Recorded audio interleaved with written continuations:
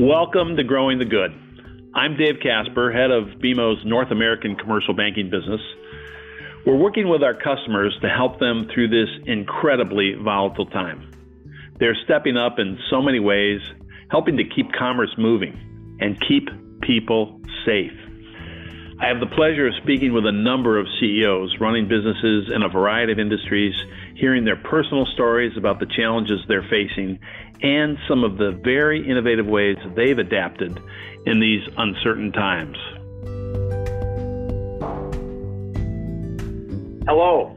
Today I'm speaking with Alan Reed. Alan is the Executive Director of the Chicagoland Food and Beverage Network and Bigger Table. Alan, it's Dave Casper. How are you? I'm doing great. How about you today, Dave? I'm great. Hey, thanks so much for doing this. Thanks for the invitation. Truly appreciate it. Maybe to just start out for our listeners, tell us a little bit about the Chicagoland Food and Beverage Network and its for-profit arm, Bigger Table. Great. So Chicagoland Food and Beverage Network is an almost 4-year-old organization, and we are charged with bringing together the food and beverage industry of the greater Chicagoland area. Now, that's 4,500 companies and over 130,000 people working in the industry. CFBN believes that Chicago is the Silicon Valley of food and beverage, but that sometimes we don't really act that way. So we bring together people and companies. We did it 40 times in 2019 and almost 70 times virtually in 2020 to drive growth, innovation, and connection and collaboration. We're proud to have 125 corporate members, including ADM, Kraft Heinz, Mars Wrigley, Kellogg, Eli's Cheesecake, Miniat Meats, and a variety of emerging brands and startups. We're also proud that BMO was a founding member.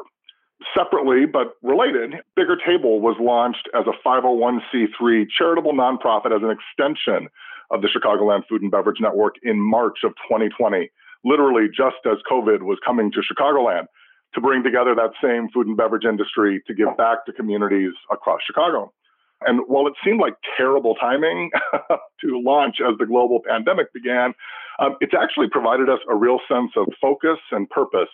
By the end of the year, we will have provided almost 600,000 servings of healthy food to area food banks and pantries.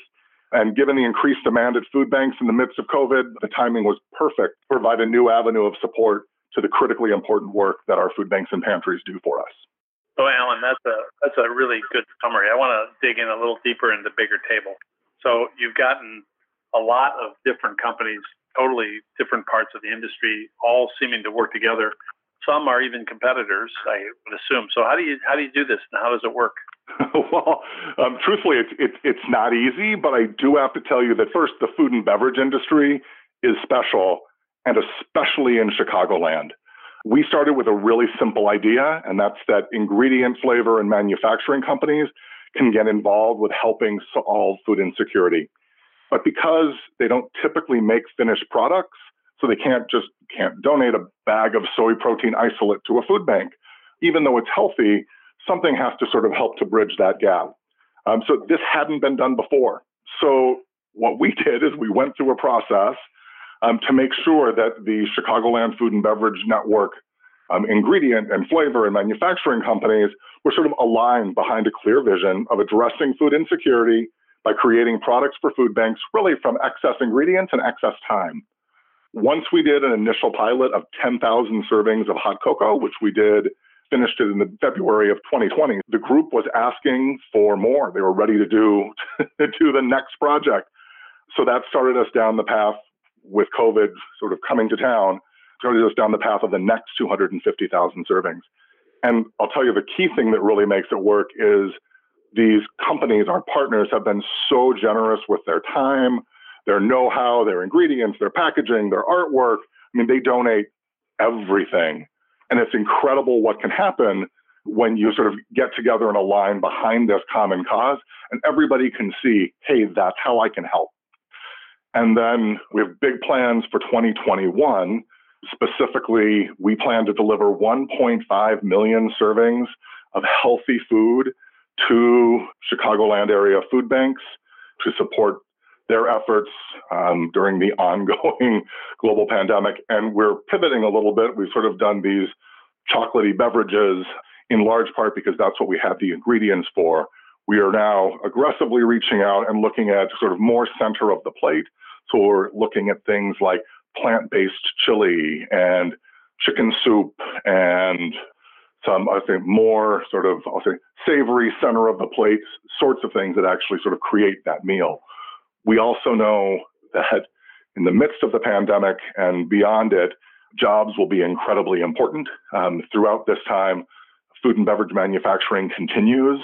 So we are beginning a food and beverage manufacturing workforce development program to train people to come to work in the industry to ensure that there's jobs for them as this horrible pandemic continues.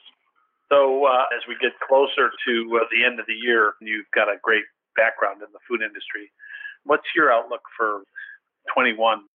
The food and beverage industry it's strong, it's creative, and it's resilient. I see innovations and sort of COVID pivots across the industry every day, and companies sort of really reinventing themselves. So while certain sectors, I think restaurant and hospitality in particular will continue to be challenged, it's just tough sledding for them for 2021, which is not great news. 2020 has been pretty tough sledding as well. But we are seeing some amazing creativity in grocery, in carryout, mobile ordering, delivery. So all of these sectors sort of finding a way to succeed despite the significant challenges. I expect to see more of that. And those that are doing it well, wow, they're just going to get better and better at it. I keep an eye out for, I'll say, positive signs of life in food and beverage, just because it's like the industry is figuring it out, and things they couldn't do just a few months ago, they've pivoted and now they're doing it. I will see more of the same in 2021 for sure. So Alan, thanks so much for sharing the great work that the Chicagoland Food and Beverage Network and Bigger Table are doing to support the local Chicagoland community during this challenging year. Your contributions have and will continue to make a real difference. So thanks again, and enjoy the rest of the day, Alan. Thank you so much. Appreciate your time. Thanks for listening to Growing the Good. I hope you'll join me again for another conversation. Until then, stay safe.